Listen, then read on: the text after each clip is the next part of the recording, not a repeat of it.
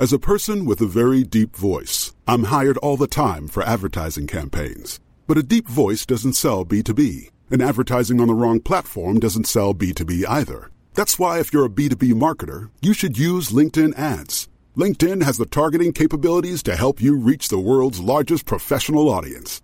That's right, over 70 million decision makers all in one place. All the big wigs, then medium wigs, also small wigs who are on the path to becoming big wigs. Okay, that's enough about wigs. LinkedIn ads allows you to focus on getting your B2B message to the right people. So, does that mean you should use ads on LinkedIn instead of hiring me, the man with the deepest voice in the world? Yes. Yes, it does. Get started today and see why LinkedIn is the place to be to be. We'll even give you a $100 credit on your next campaign. Go to linkedin.com/results to claim your credit. That's linkedin.com/results. Terms and conditions apply. Life is made up of many gorgeous moments. Cherish them all, big and small, with Blue Nile. Whether it's for yourself or a loved one, Blue Nile's unrivaled selection of expertly crafted fine jewelry and statement pieces help make all your moments sparkle. Blue Nile's experts are on hand to guide you, and their diamond guarantee ensures you get the highest quality at the best price. Celebrate a life well lived in the most radiant way and save up to 30% at BlueNile.com. That's BlueNile.com.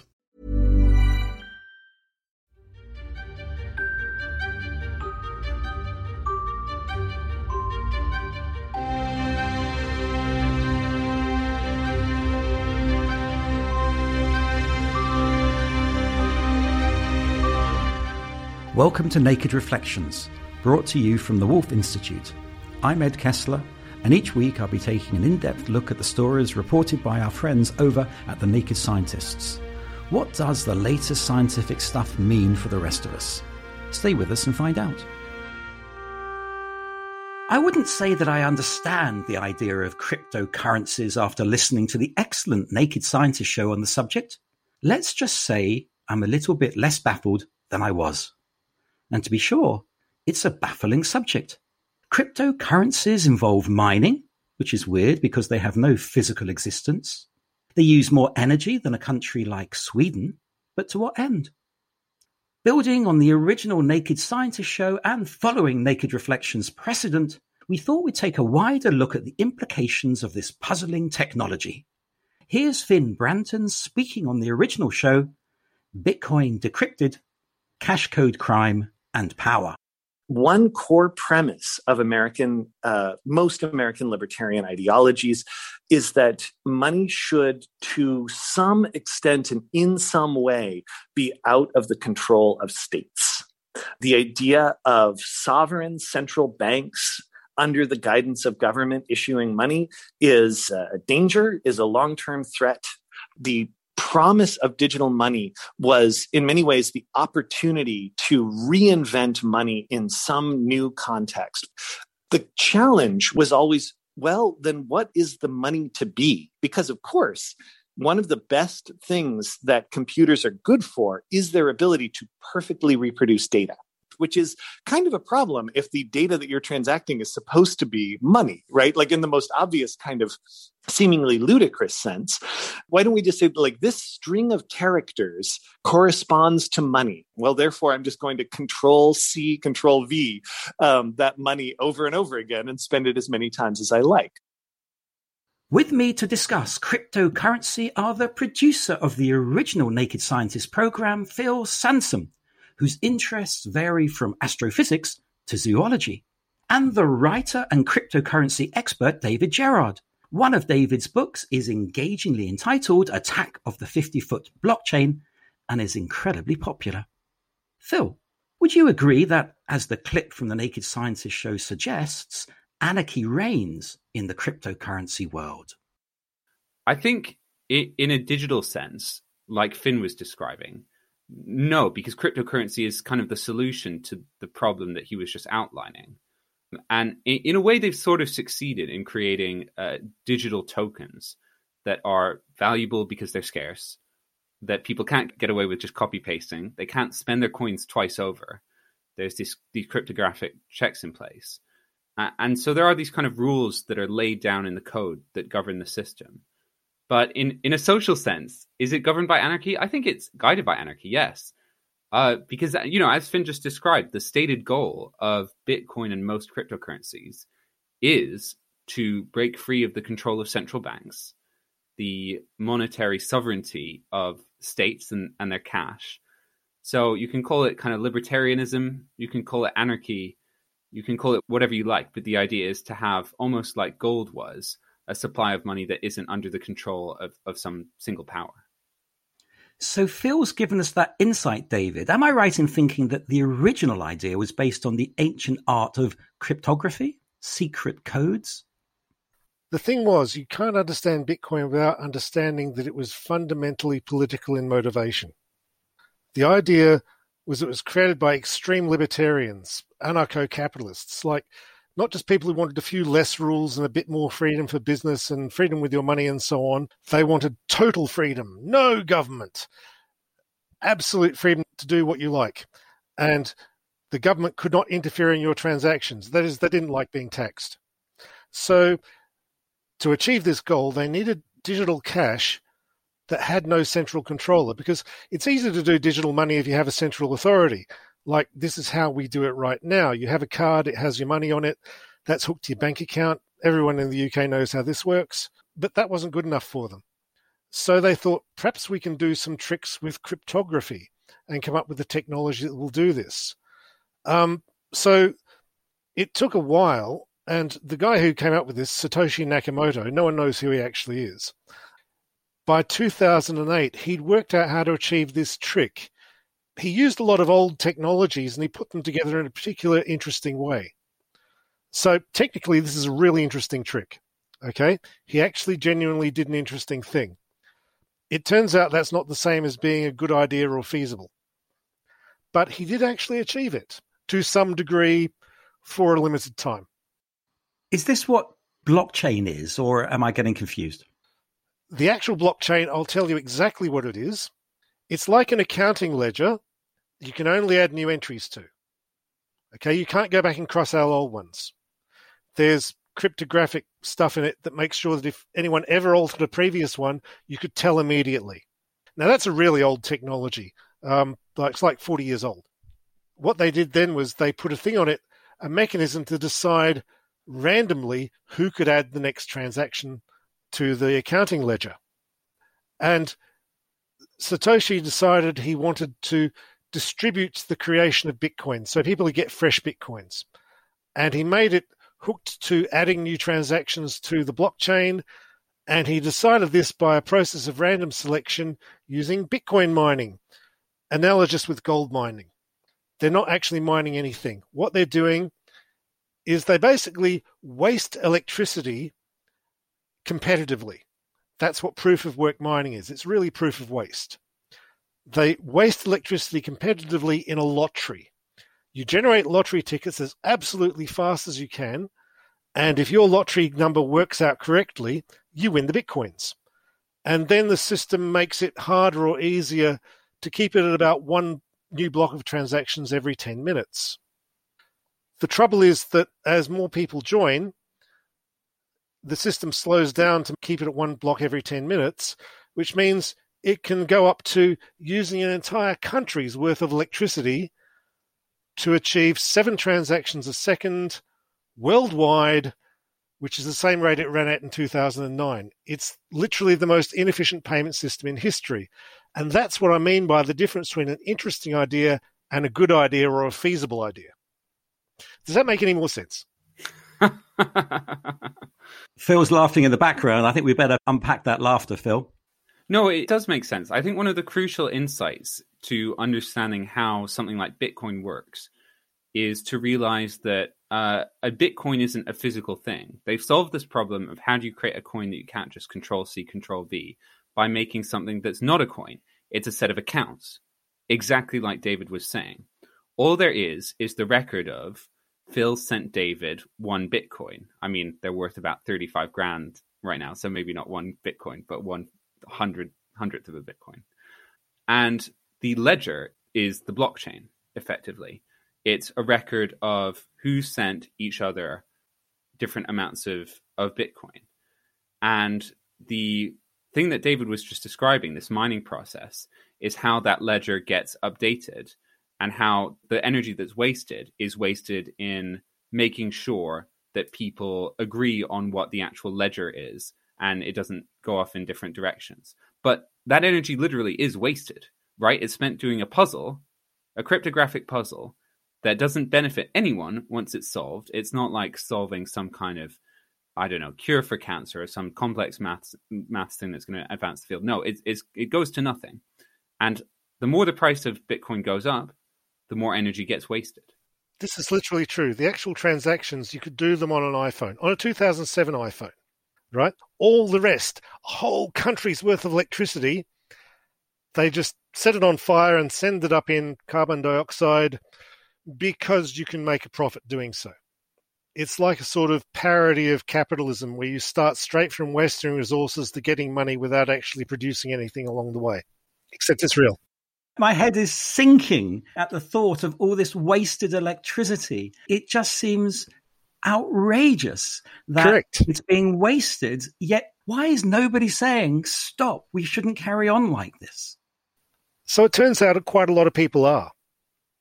People like me, for example. I've been saying this for quite a few years. It's recently come to prominence, particularly from about February 2021 when Elon Musk bought Bitcoins on Tesla's corporate credit card. And suddenly all the news coverage was saying, yeah, but Tesla's whole pitch is being ecologically friendly and doing the energy transition. And so, you know, I'd go on the press saying, yes, Elon, get with the program, mate. What are you doing? You know, it sort of spoiled Tesla's entire transition sort of pitch. The thing is that normal people don't worry much about Bitcoin. Looks like dumb nerd money where nerds rip each other off, which is true, but it also burns a country's worth of electricity. And when they find out, people get angry. I notice this a lot. They get angry. Now, it's their money. They can set it on fire if they like, and that's how the law stands. But it's a massive externality that people are very concerned about. I think if you talk to someone in the cryptocurrency community who is a true believer and you presented them with this problem, they'd either go, oh, well, it's worth it to have our independent money, which, like David is saying, doesn't really work as money, but there you go. Or they'd say, look, Bitcoin is the past, that's the first cryptocurrency, and it's the worst. And all the new ones are trying to do better. And they're moving to different systems where you don't have this consensus protocol, which is called proof of work, which is the thing that wastes electricity. Instead, we're going to have proof of stake. Whoever has a bigger stake in the currency, owns the coins, gets a bigger chance of getting to decide how the ledger goes on. So they're alternatives. But people are really struggling to move to them. The second biggest cryptocurrency, Ethereum, has said for many years that we're going to move from proof of work, the energy wasting one, to proof of stake. And they've struggled. It's been a long time. They say they're going to do it soon, but it hasn't yet happened. David, I don't know if you'd agree. No, that's quite correct. The thing about proof of stake is it's literally them's what has gets. Literally, it is plutocracy, $1, one vote. And it turns out that if your whole thing is the rich get richer, then it's hard to get other people on board with it. They've come up with alternatives like fancier versions of it. There's one called distributed proof of stake, which sort of works but rapidly descends into oligarchy. But even proof of work doesn't work. It doesn't actually decentralize the system. This is a thing that a lot of Bitcoiners won't admit. It re-centralized by 2014 because this process of wasting electricity has economies of scale, because they set the whole thing up as a sort of, all the incentives are financial.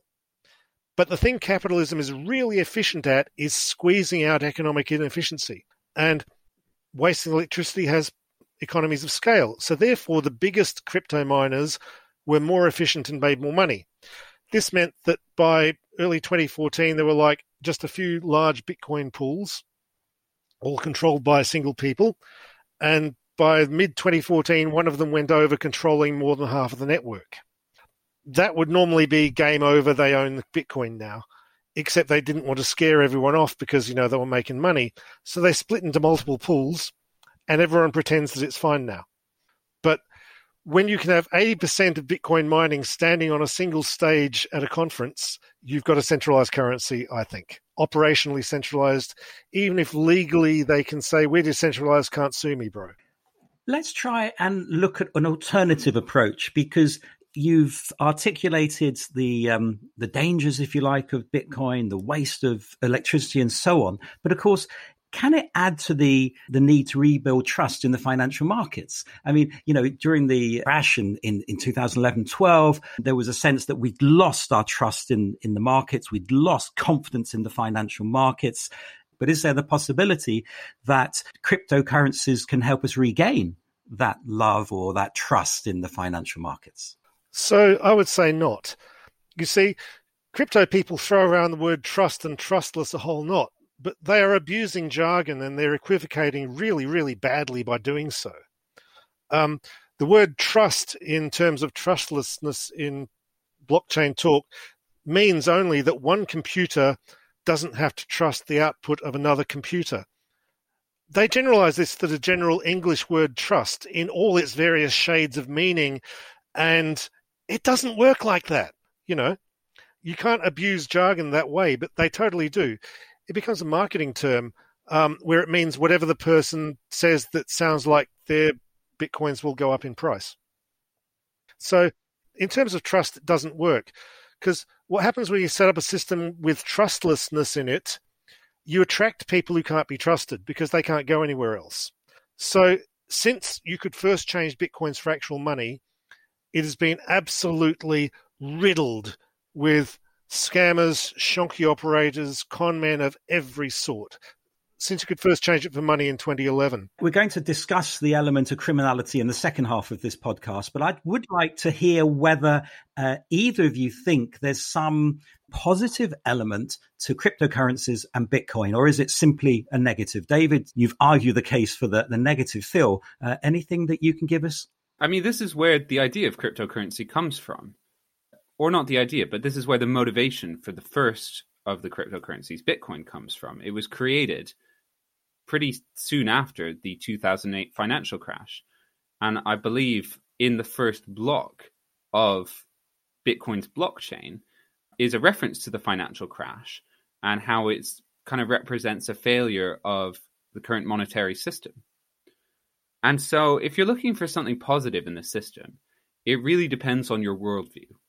If you're someone whose trust in central banks has plummeted, if you're someone who looks around the world and sees fiat money that's not backed by, for example, gold, as being the root of all problems, then of course you're going to come to something like Bitcoins. That's the new digital gold, and grab onto it, because that's in a way free from the quote-unquote meddling control of these central banks.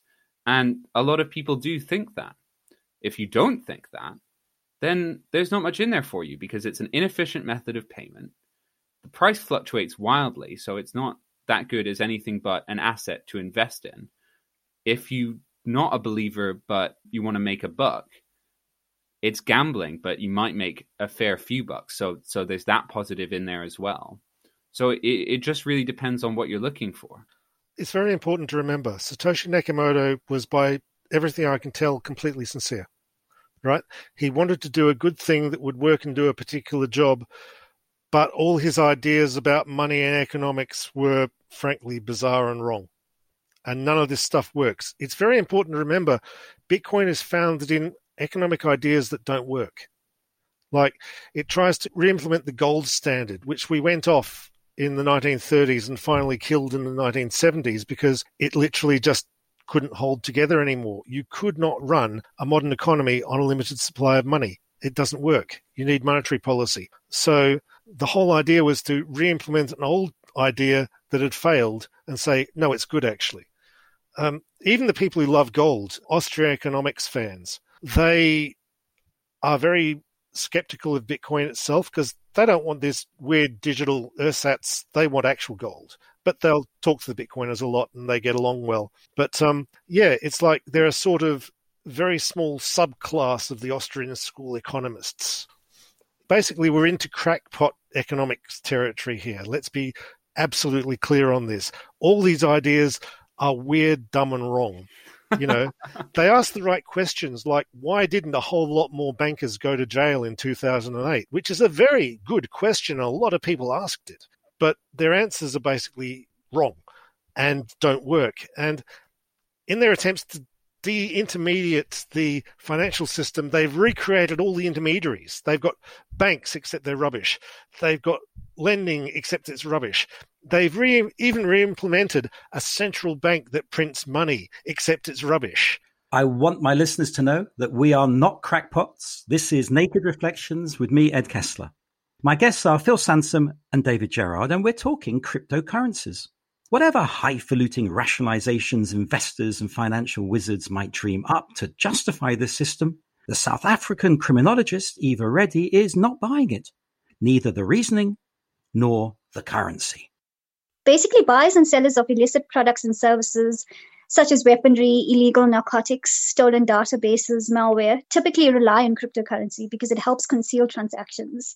It is actually therefore not surprising that cryptocurrencies have become the payment of choice when it comes to electronic commerce on the dark web. David, I think this reinforces your point that cryptocurrency was almost designed for criminality. Is that your view? That's pretty much the system they come up with, because if you design a system, even with the best of intentions where governments can't touch your money, the people that attracts is crooks. So the very first actual payment use case for Bitcoin was buying drugs on the darknet. Or if we want to be more neutral about it, buying things your government doesn't want you to. Now, again, that's a reasonable thing to want, because sometimes governments are very stupid and foolish. Who wants someone looking over their shoulder all the time? Nobody. It turns out that they went full on into the drug market. It sort of went a bit funny there because it turned out even the drug dealers hated Bitcoin because it went up and down in price so much. It was very brittle to deal with because you had to be basically a cryptographic expert to handle the stuff and not lose it. And when the price was so volatile, it would mess up deals between making a deal and getting the drugs delivered. And drug dealers are not known for their patience or forbearance. Yeah, it's become a currency of the dark nets, and that's a real problem. Like, we've recently, this year especially, had large-scale ransomware attacks hitting a lot of corporations, not even just small ones for a few $100s, ones for millions of dollars. The only way they could get that money is through cryptocurrency, which is why there have been serious calls to ban or at least limit the convertibility of cryptocurrency to and from actual money, because they can't think of another way to cut off the payment system for ransomware. Phil, in your research for the program on Naked Scientists, did you come to the conclusion that there should be a ban on cryptocurrency, or is that too extreme? I think it's extreme, and I don't think it's realistic, because unless you ban the internet, then I'm not sure how you could get away with it. I mean, you could clamp down on it, but it would be extreme, and it would, honestly, the sector is so huge, depending on how you implemented it, a lot of people would suddenly be doing something illegal out of nowhere. I think, like David was saying, that one of the biggest issues is the kind of financial craziness. The fact that you've essentially got a structure that almost mirrors the physical or fiat money financial system in a perverse way, where you've got central banks, shadow banks, effectively, institutions on top of those that are creating next layer financial instruments that they're then trading that turn into more instruments. All that stuff is kind of a financial Wild West. And, you know, that's not to say that our current financial system in, quote unquote, the real world isn't a Wild West, which it still sort of is. But it definitely deserves regulation, and so does the financial world of cryptocurrencies, in my view. How would it be regulated? I mean, if we're saying it's not possible to ban, and there are a number of countries, not least China, that's talked about banning Bitcoin and cryptocurrencies, how would it be possible to regulate it effectively? I think a ban is very unlikely. But what is happening, and this is in progress right now, is increasing regulation on the gateways to and from actual money. Because the Bitcoin system does not generate economic value. It doesn't generate wealth. Like, a big pile of Bitcoins is not capital that you can invest and build something with, right? It is literally just a pile of commodity that you can buy or sell or hold on to or whatever. So no dollars come out that didn't go in. There's no economic wealth being generated there. So it's just a token for dollars or pounds or whatever, but mostly dollars because everyone in crypto thinks in US dollars. So what they're doing is they're really, really clamping down on the gateways to and from actual money. There's a whole bunch of new rules. The Financial Action Task Force issues guidance to countries on how to implement anti-money laundering regulations. And countries that don't follow this guidance, it's not law, but if you don't follow it, you're excluded from the system, and no country wants that. Because if no one will do business with you, then you've crippled your trade, and you don't want to be a rogue state. So that regulation is kicking in now. A lot of crypto exchanges around the world are discovering that they're no longer welcome in a lot of countries. Binance is one of the biggest crypto exchanges. They have suddenly, in the last couple of months, had a lot of trouble all around the world as regulators say, look, this is the new rules. Can you keep them? No, you can't. Sorry, you're out of here. A whole bunch of UK banks have been cutting off access to Binance for UK customers to the sterling currency system, that sort of thing. So I expect that the way it will be regulated is increasingly the money laundering cops will come in and clamp down and make sure that even though you can buy and sell cryptos, you will absolutely have every step of it recorded along the way, and it'll all be sent off and filed. And it's crucial to realize that most cryptocurrency transactions aren't totally cryptographically secure. They talk a big game, but a lot of people can track these flows of money across blockchains. That's easy to do. You can just look up the blockchain, find a blockchain explorer online, and it'll say, this was sent to this. It'll be strings of letters and numbers rather than people's names. But those aren't cryptographically perfectly secure either. And there's a whole trade of people that make their business in tracking who sent what to who. And that's why some of this anti-money laundering legislation could, in theory, work, because this stuff is traceable. That gives me some grounds for hope, Phil, that it's traceable and that there's the possibility of regulation. But it also goes against what you've told me what the cryptocurrency is, that it's a secret way of transferring money. So they don't seem to sit together comfortably. It's not secret. It's just not centrally controlled. It is not anonymous. It's pseudonymous.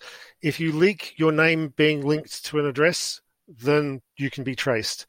This is something that was called very early, by the way. When the Silk Road, the first darknet market, started up in 2011, one of the Bitcoin developers, Jeff Garzik, was asked by the press, but won't they be revealing themselves? He said, yes, this is very stupid. What are you doing? This didn't stop them. It turns out that if you're going to do crimes, then you probably shouldn't do them on a permanent public ledger of all transactions. I think Naked Reflections listeners will be pleased to hear that, David. Why did Facebook get involved? So I literally wrote the book on this one. Facebook came along and they went, we want to do a cryptocurrency, because this was started by a team of 4 Bitcoin enthusiasts inside Facebook. And they thought they'd like to use Bitcoin, but Bitcoin is too volatile and hard to use. So they thought, we have to start our own, because it's just going to be currency, and we'll back it and so forth. They were inspired by the fact that payment systems are basically very hard to use if you're in the US, because US consumer banking is very bad. It's clunky. It doesn't work. They still use paper checks. So they went, we've got a new system for the whole world, and we can't implement this without doing a whole cryptocurrency ourselves. So they offered the following, quote, paying bills with a push of a button, buying a cup of coffee with a scan of a code, or riding your local public transport without needing to carry cash or a metro pass, unquote. So I'd like our UK listeners to imagine if they could have done all of those things since about 2012. Unthinkable. Amazing. You just have to turn the world upside down to have this basic thing we've had for at least 10 years.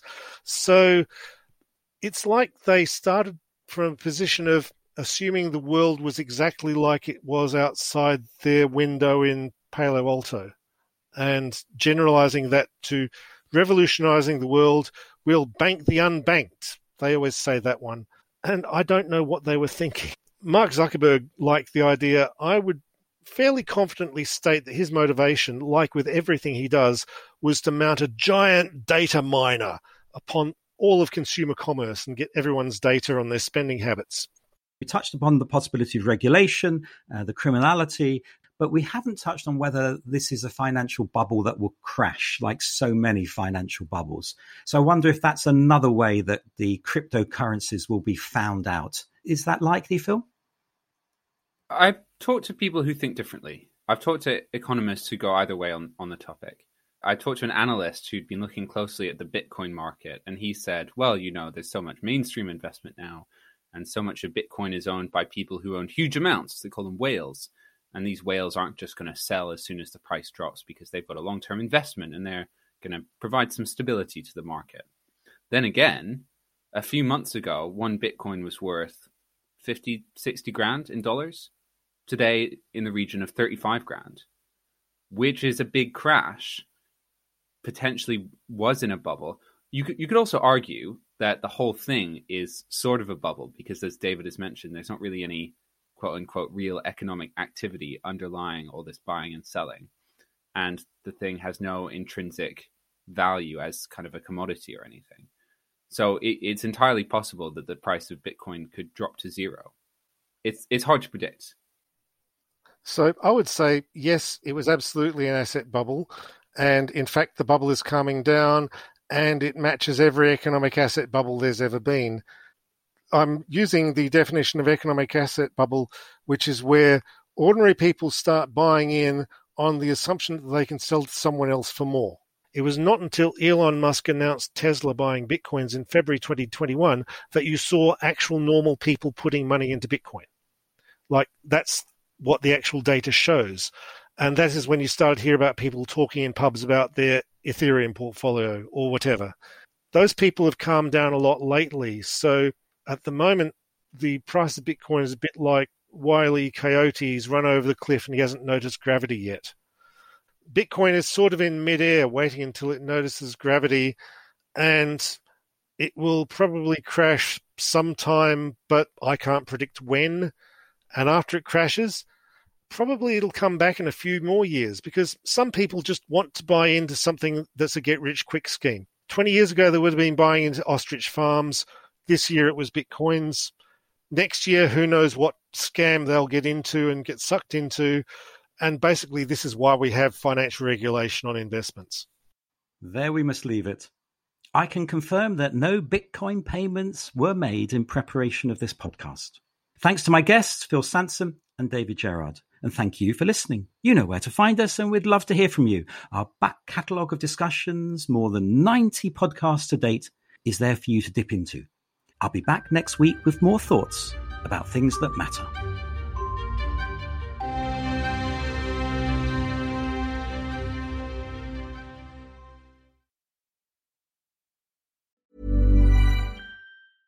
Thinking about your next career move in research and development? Then it's time to make your move to the UK. The nation that's investing £20 billion in R&D over the next 2 years. The nation that's home to 4 of the world's top research universities. The nation where great talent comes together. Visit gov.uk/great talent to see how you can work, live, and move to the UK.